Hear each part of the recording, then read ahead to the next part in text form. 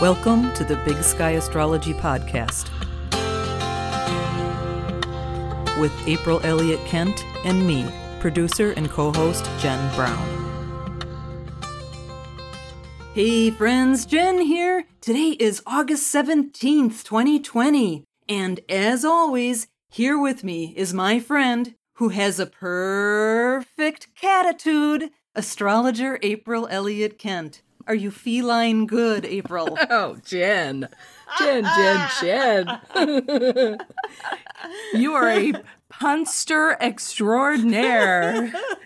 Yes, my friend. I'm very... That happy buzzing sound that you might hear in the background is either my satisfaction or that of our newest family edition. Do tell. Well, she doesn't quite have a name yet. We're kicking around a few ideas. She came with a name, but we're not quite sure that's really her name. Yeah. And so we're just waiting to see, but she is adorable.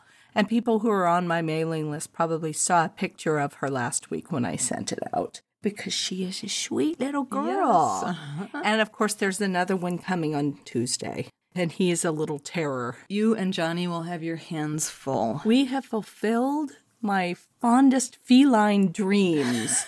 It was the most exciting part of my birthday, surpassing even the delicious carrot cake that my neighbor made for me. And yes, Johnny just gave me a little card, and in it said we could start looking for kitties. So we did. All your birthday dreams came true. All of them came true and more. Because who would have known something quite this sensational was out there? She's sitting next to me right now. She's the perfect little coworker. That's right. And I was telling you before, I think she wants to go into podcasting.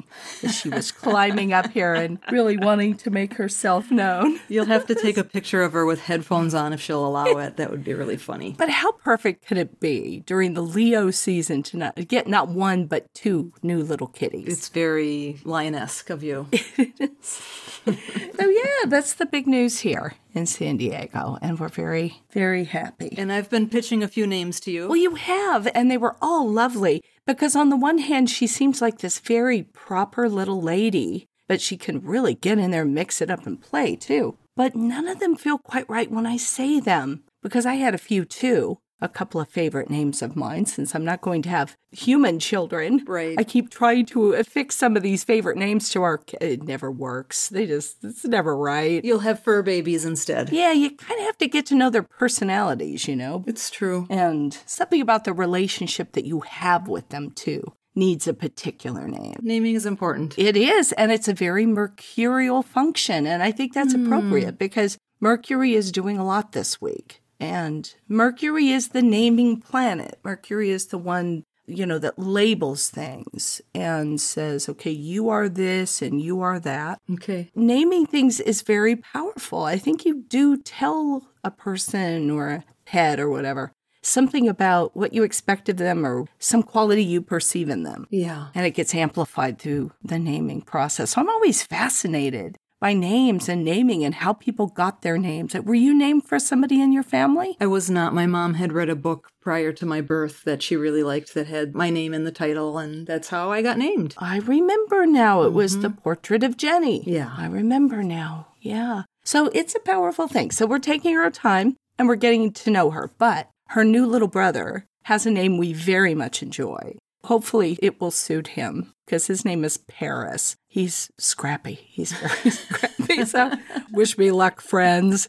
Because I don't know what I was thinking. I'm very busy. I'm working 24/7. And now you have kittens. When kittens come on board, you've got to stop things from time to time. You have to keep poor Johnny, my husband, from getting completely overwhelmed, since this was really my idea. Clearly, he must have been okay to go along with it. He was. Greater love has no man. Because honestly, we take our relationship with our cats pretty seriously. And with our past cats, our last two cats, they had a lot of health problems. And when they were little, it was kind of hard to travel or do too much. And then as they got older, they had health problems that made that a little bit difficult, because we both love to travel.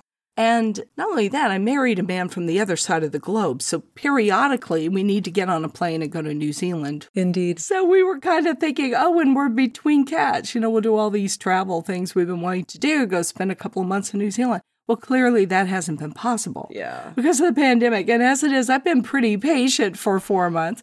And we figured it's either do it now or put it off forever. So here we are. Wow. But I've talked about the cats on the podcast and our losses over the last year and things. So it's nice to be able to get in and let people know. Yeah, I'm sure everyone's rooting you on. Well, I sure hope so. Like I said, we're going to need it. You'll have your hands full. But, well, the week begins astrologically with Mercury. As it usually does. As it almost always does. Mercury flitting around and doing his thing. So there's a conjunction between the Sun and Mercury. And of course, we last had one when Mercury was retrograde. And now we have got one on August 17th, just after 8 o'clock in the morning Pacific time. And the Sabian symbol for the conjunction degree is a lovely one. It's a rainbow. I really like that. Yeah, I do too. And it goes well with another symbol we're going to reference a little later in the podcast.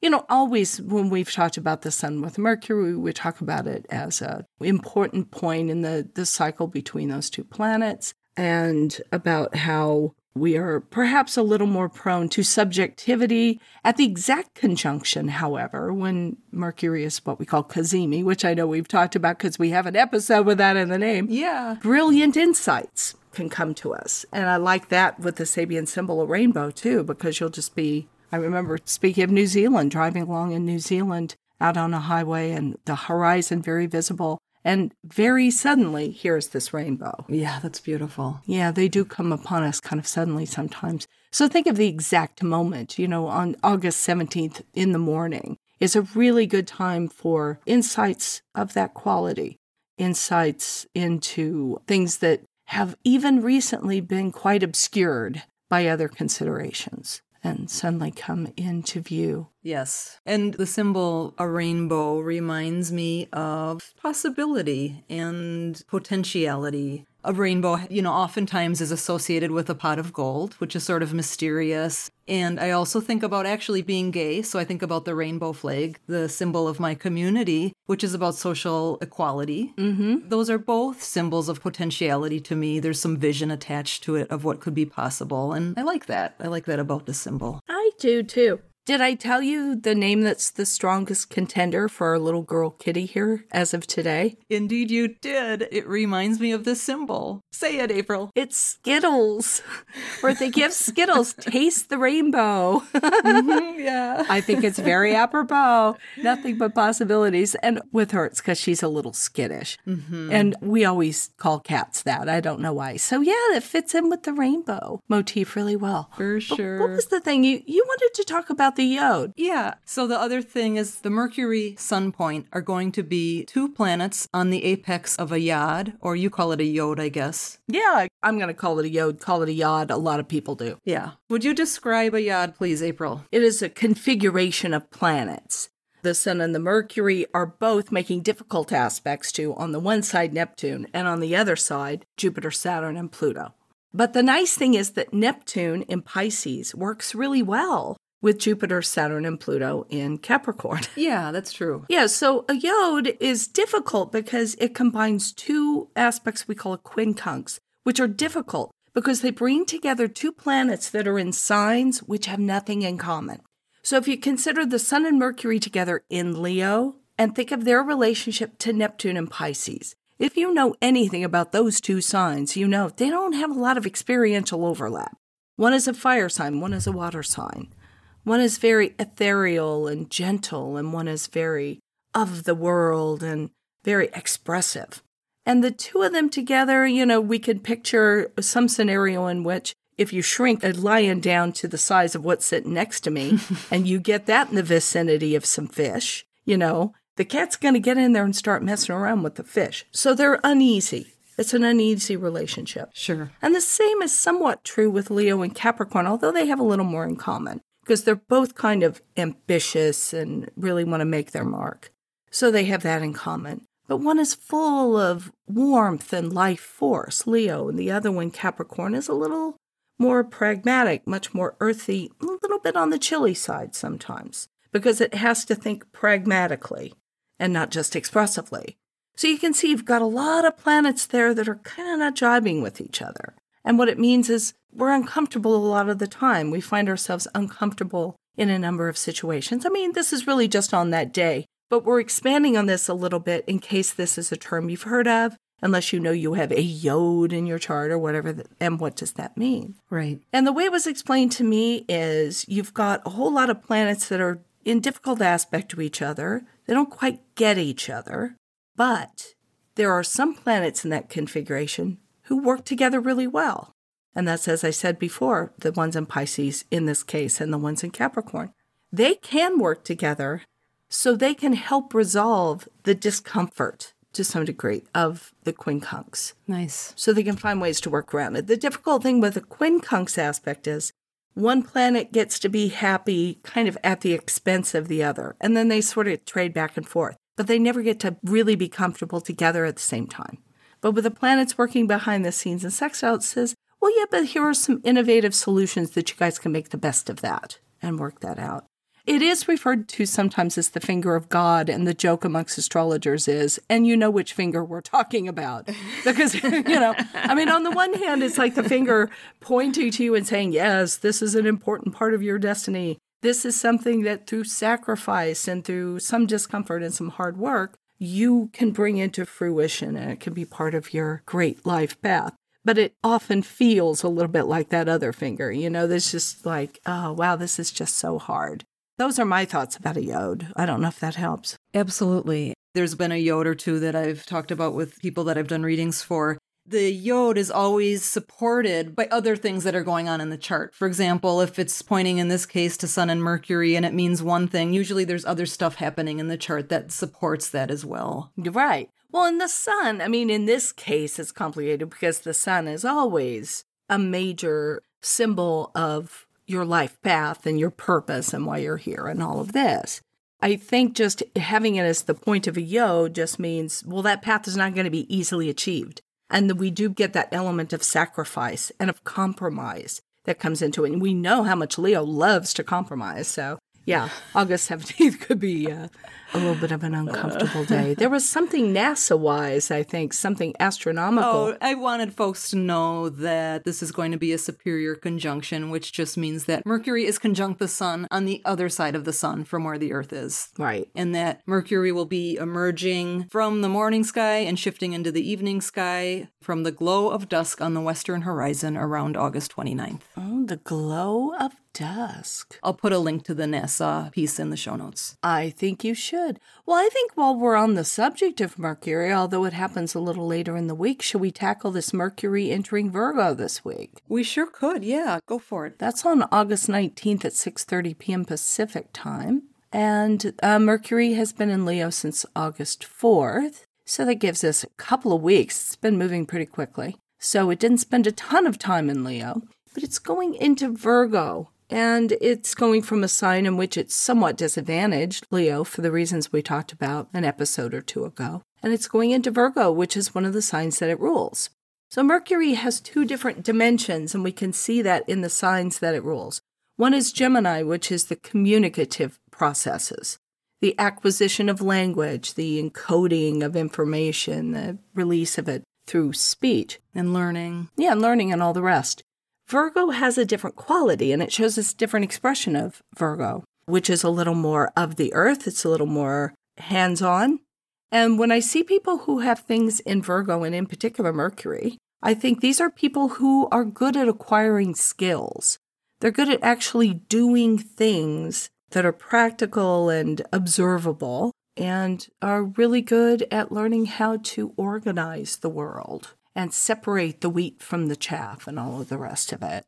What do you think? Now, you happen to have Mercury in this esteemed sign, my friend. I can totally relate to all of that. I do enjoy making a checklist. I enjoy being organized. I tend to think logically and practically. Because I have a lot of water planets as well, I can also be kind of intuitive, so I think there's some blend of that when it comes to me personally. But I do think of the Virgo planets as sort of organized and very focused on practicality and doing things in a logical order that makes sense. Yeah, I agree with that for sure. And they're generally big fans of things like the Container Store. I don't know if that's something you have in Minneapolis, but it's big here. So yeah, there is something like that here. There is a little plastic box just right for everything, is what Virgo thinks. But I like it. You know, when you're feeling bad, go clean a drawer, as your mom would say, right? Exactly. Yeah, she with the moon in Virgo. So she knew a little bit about that. Uh-huh. Yeah, I think Gemini is really quick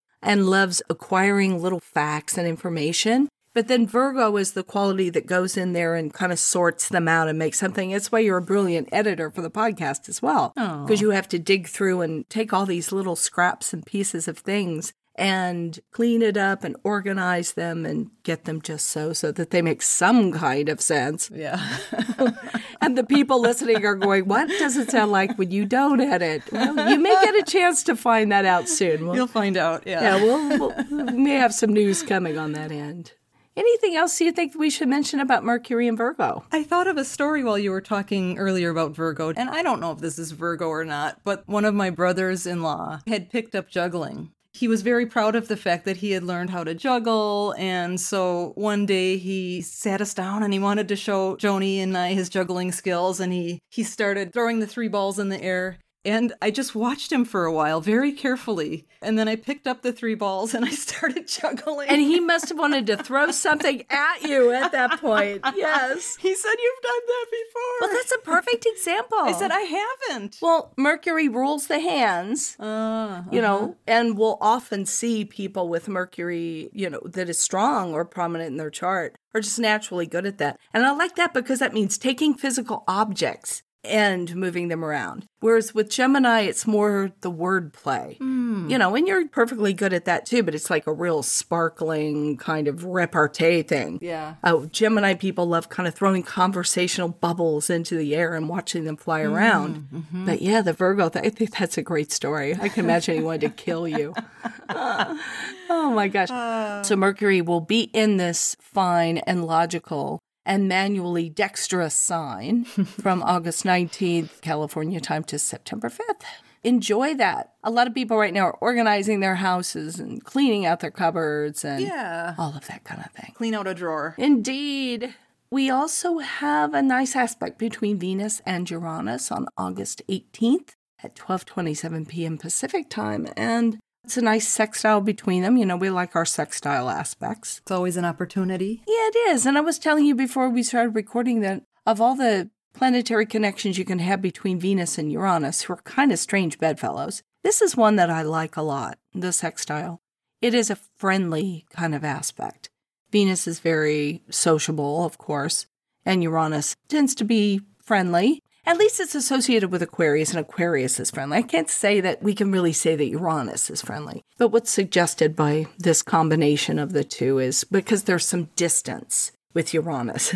And Venus is like, I want to be your friend. And Uranus is like, that's great, but let's just have some breathing room here. And like, that's fine for relationships that are breezy and fun and interesting. But what it generally means in terms of being a one-day aspect on August 18th is it's an opportunity to meet people, basically, in short. Nice. And these are difficult times for doing that. But if you have any kind of opportunity, if you want to follow up, somebody, you know, makes a post on a social media platform that you follow and you find it interesting, go ahead and respond to them as a way of connecting. I mean, my best friend met his husband on a Facebook thread. So you can meet people in, you know, these interesting kinds of ways. And that's very Uranian because there's a distancing thing there. That makes sense. Just look for opportunities to get to know people a little better and have a little bit of fun in an interesting way on that day. Okay. Well, I am having my Venus return as we speak. Today. Yeah, as we're recording this. Venus in early Cancer. Do you want to say something about what that means? Well, as you said, we're trying to collect a whole set of... collect the personal planets. Yes, personal planets, planetary returns. Well, we've talked a lot now about various kinds of returns. We did Saturn returns. We did lunar returns. Very recently, we talked about solar returns. Indeed, we did. Yeah, so everybody by now has the general idea of what a return is. It means a planet has completed a cycle around the sun. And specifically, it refers to Venus in my birth chart in this case, and the exact longitudinal degree in minute And when it gets back to that point, I have a Venus return, which is a little under a year between returns. Then you get a reset of the Venus cycle, the Venus principle in your life. It's a new cycle of pursuing the things that bring you pleasure, which will be of the nature of the sign that Venus was in at your birth. These are the things that tend to make you feel good and bring you pleasure, and the places where you want to just kind of enjoy yourself and do a little shopping, I hate to shop. I just said this in something last week, I think, that I wrote, that I hate to shop, but I love to shop for my house. I have Venus in Cancer, so I will spend money on the place where I live. It's significant to some degree. It's not one of your big major returns you'll look at. But again, you can look at the chart for the moment that that return happens in the place where you're living. It'll tell you a little something about the year ahead with regard to things like relationship and money and having a good time. What's been helpful for me when we think about return charts is something you said way early on. I don't remember which episode it was, but it's a Venus-focused chart. Yeah. I mean, it seems very simple, but you maybe said that about Saturn returns or something, that it's just a chart focused on that planet. Yeah. So you look at the house that it's in, and that gives you a lot of information about the focus of the period of time coming up. Yep. Until the next return happens. Right. And I think that's a really helpful way to think about it. Yeah. And you might look at it, for instance, I'll go and look at that chart today, now that we've spoken about it and it's dawned on me that I'm having a Venus right here. Let me know what you find out. Oh, yeah. Yeah, maybe I want to look at that chart and see what I think about the year ahead. They'll probably have little kittens in it, Right. instead of planetary glyphs. Whiskers coming out of the planet. Exactly. Well, Jen, that brings us to Moonwatch. Moonwatch. Play it. It was a little bit more of a mellow song there. It really was. Well, I'm feeling kitten mellow. And she looked up when I did that. She was not digging my soprano warblings there. No, maybe she loved it. Well, maybe she did. Yeah, I can't quite see her face, just her little fat belly here. She was meowing at you to say, thanks, Mom. Yes, and it is a new moon in Leo. Leo. What if I couldn't sing? Yeah, what if you could? It'd be a whole different podcast, wouldn't it? Everyone's going, you can't sing, Jen. Please stop. I know. They're saying it would be exactly the same podcast if you two couldn't sing. All right. It's a new moon at 26 degrees and 35 minutes of Leo. It's on August 18th, the same day as the Venus-Uranus sextile, but later that evening, 7:42 p.m. Pacific time. So in most places, it's actually going to be August 19th. And it's a beautiful Sabian symbol for this one. We love it. It really is. And it's very simple. It's just daybreak. And we were musing about it before we started to record and thinking how lovely it was with that Sun-Mercury Sabian symbol, the rainbow. Yeah, there's kind of a mystery to this symbol, too. Yeah. What is laid out before you is the unknown. There's a sense of possibility. Yeah, it's a new day ahead. Yeah, it holds so much potential. Mm-hmm. Or, potential for happiness or for dread. Oh, boy. It just depends on the day. We were talking about those difficult aspects from the sun to everything. Yeah. But no, it's actually not a bad chart at all. Oh, good. Yeah, I love that symbol for daybreak, especially because it's Leo, and Leo is ruled by the sun. Yes. At its best. And I don't meet this most days, but I have a strong Saturn in my chart. But a strong embodiment of Leo brings sunshine to the world, to the day, to the situation that they walk into. It's a very warm, cheerful sign, and it's everything that we would hope at the beginning of a day, at daybreak, is to have that sense of warmth and possibility and joy as we begin the day. So the point of the new moon, the sun and the moon together at 26 of Leo, is making this lovely trine aspect to Mars and is sextile the North Node. There is this sense of the new moon guiding our actions and our activities, which I like, because Mars in this chart makes this difficult square to Saturn. So it's so frustrating to have Mars trying to speed its way through Aries, and we're just not able to make a lot of progress in a lot of things because we keep stumbling over things like, a square to Pluto that we had last week or a square to Saturn, which we're having this week. Mars not playing right with Saturn is a really hard one because it means no matter how hard you try and how much work you do, there's something that keeps coming up and stopping you in your tracks. And again, the challenge with an aspect like that one is to keep trying. Just keep putting one foot in front of another. If something doesn't work, You got to try to find the thing that will, and your resolve will be tested in the things you want to do.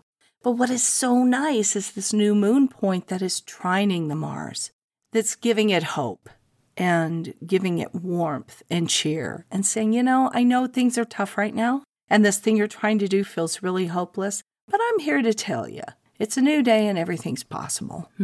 That's really nice. Yeah. And the sextile to the North Node from the new moon point, I think, as well, says you're on the right track and you're doing the right things. It's just the timing is such that it's just going to be harder. And we don't talk about it a lot every week now, but, there is a stinking pandemic going on and a lot of things are still closed down. Yeah. And I think that is really being symbolized by that Mars square to all those Capricorn planets while it's trying to make its way through Aries. It's a nice new moon. I think if we have been waiting for a moment to try to get a toehold in something new that we want to do, this is a really hopeful time for that. And it won't go completely smoothly. But also the way to work with Mars with Saturn is to do kind of what you were talking about before, Jen, which is, you make lists, you get organized, you come up with a strategy and with a plan of action, and that makes Saturn happy. Saturn likes hard work. Yes. It insists on it, in fact. So if he could see that Mars will settle down and stop moving so fast and come up with a plan, and, it's like your teacher used to say when you took an exam, show your work. You have to show your work. Your math teacher, yeah. Yes. Saturn would say, okay, Mars, show your work. All right. That is our new moon in Leo, and I sure like the look of it. It looks really lovely, and I like the way that you described it all. Yeah. I want to mention to people that we are going to include a new little feature on our podcast webpage, which is at bigskyastropod.com. We are just going to include an extra little spot in there that will be a little news feed to show latest articles. Jen is going to be contributing something for the Leo New Moon, which is a lovely essay that I hope you'll all go over and read. Oh, thanks, April. Yeah. Yeah, it's an essay I wrote. The focus, just so folks know, is on my nephew who died unexpectedly last November. And I think that's all I'll say right now, except to say that it's very appropriate for Leo because I did write it from the heart. And so if folks want to read it, they can go to bigskyastropod.com and find it there. I'm guessing it'll be posted around, the 17th or 18th probably, huh, April? Yeah, definitely. Then as time goes on, we'll just be bringing you breaking news about various things that we're doing or my latest articles or whatever. So be sure to go over and take a look at that. Very nice. Yes. And finally, we have got the sun going into Virgo on August 22nd at 8:45 a.m. Okay, more Virgo energy incoming. Yay for Virgo. I love Virgo. Oh, I do too. I will hear nothing against our friend Virgo. Hey, how many of my planets are in Virgo? About 10 of them. A metric ton, at least. And I've got Mars there and Pluto in the midheaven. I'm a big fan. I love Virgo's work. Oh, yeah. So sun entering Virgo brings us into the season of harvest. It's kind of that time where you've planted all your things and you've tended them the best you could and you've hoped for the best and you've negotiated with the beasts and pests, Just leave us a few tomatoes in our garden. That's all we ask for. You can have the rest. And you take everything inside and you're kind of sorting through it and you're washing it. And you're saying, oh, this one, the bugs have gotten to this one. So we're going to have to compost this one. Oh, no, this is really beautiful. And evaluating if you have a whole section of tomatoes that did great and another section that did nothing. You're like, well, what did I do differently in this section that then I could apply to this other one next time? Virgo is very much about that task of separating the wheat from the chaff, separating what's viable from what isn't, and figuring out what you can actually do, what adjustments you can make to make it work better next time. So Virgo is the season of adjustment. It is innately a quincunx sign. We started out this talk talking about the quincunx aspect, the 150-degree aspect. And Virgo is of the nature of a quincunx. Nothing is never quite right for Virgo. It's easy and facile to say something like, oh, Virgo is so picky. It's much deeper than that. Virgo has a vision for how it wants things ideally to be. And sometimes that isn't possible. And that's a heck of a way to live when you know that perfection's never completely possible. And you have to live with that tension between your ideal. Virgo is actually a very idealistic sign. We don't often think of it that way. but it's because it has the ideal of perfection. That perfection is something that you can shoot for and maybe on a good day attain. But it doesn't always work that way, right? Yeah. And it's never going to be quite good enough. Virgo can always see the little thing that needs to be tweaked. That there's value and improvement. Yeah, absolutely. If we think of it in terms of why we are here, if you're a person who philosophically is inclined to think about concepts like reincarnation or living many lives, it would make a lot of sense to this Virgo idea of trying to improve oneself, getting better and better. Makes sense in this lifetime. And it's interesting, this is the time of year too, here in the United States at least, that kids normally will go back to school in the Virgo season. And part of it's exciting if you're a good student.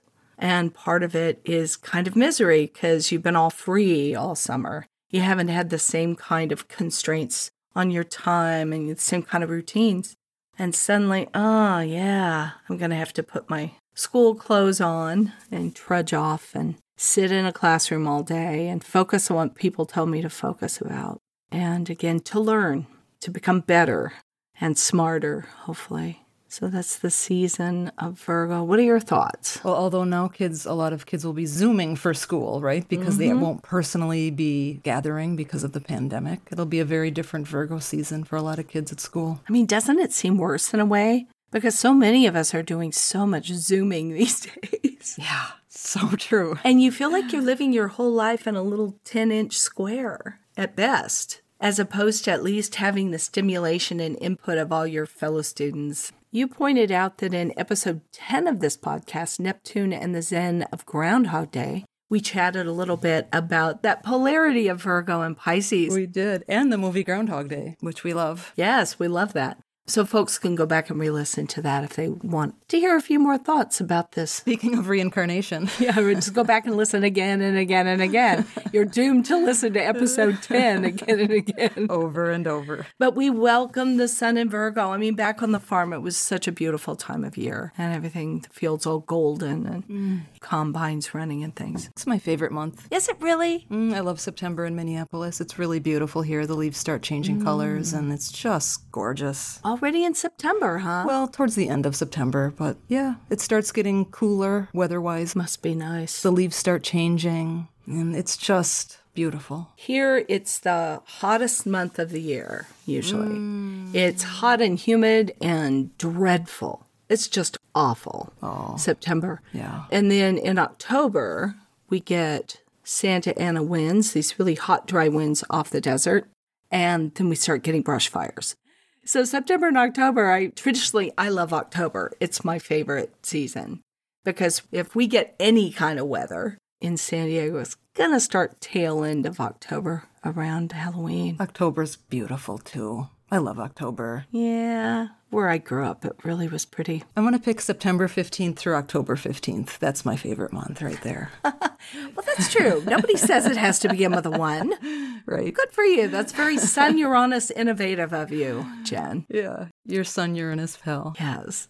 Well, my friends, that is everything on the show sheet, I believe. Have we done it? We've done it. Episode 39. Yes. We've done it. Well, thank you for listening to the Big Sky Astrology Podcast. If you like what you're hearing, be sure to subscribe to the podcast wherever you listen to your podcasts and rate it and review it. And we hope that you'll help us spread the word by telling a friend or sharing it on social media or the like. You can read show notes and full transcripts and leave your comments about each episode at our website, BigSkyAstropod.com. If you enjoy our podcast, please consider making a contribution to support the show. Go to BigSkyAstropod.com and you can help keep the podcast going for as little as $1. Yes! Or hey, kick in $39, one for each episode. Ooh. How about that? Big ask. How about that? I think you're very bold, Jennifer. You're very bold. I am nothing if not bold. Excellent. Well, join us again bright and early next Monday. And until then, keep your feet on the ground And your eyes on the stars. Thank you for listening. To learn more about April Elliott Kent, please check out her website, BigSkyAstrology.com, where you can sign up for her newsletter, read her thought-provoking weekly essays, purchase her books, sign up for a personal astrology reading, and more. That's all for today. If you like what you're listening to, please take a moment to rate and review this podcast and hit subscribe to stay current with new episodes. You can follow Big Sky Astrology on Facebook, Instagram, and Twitter at Big Sky Astrology. Thanks again for joining us, and we'll catch you next time.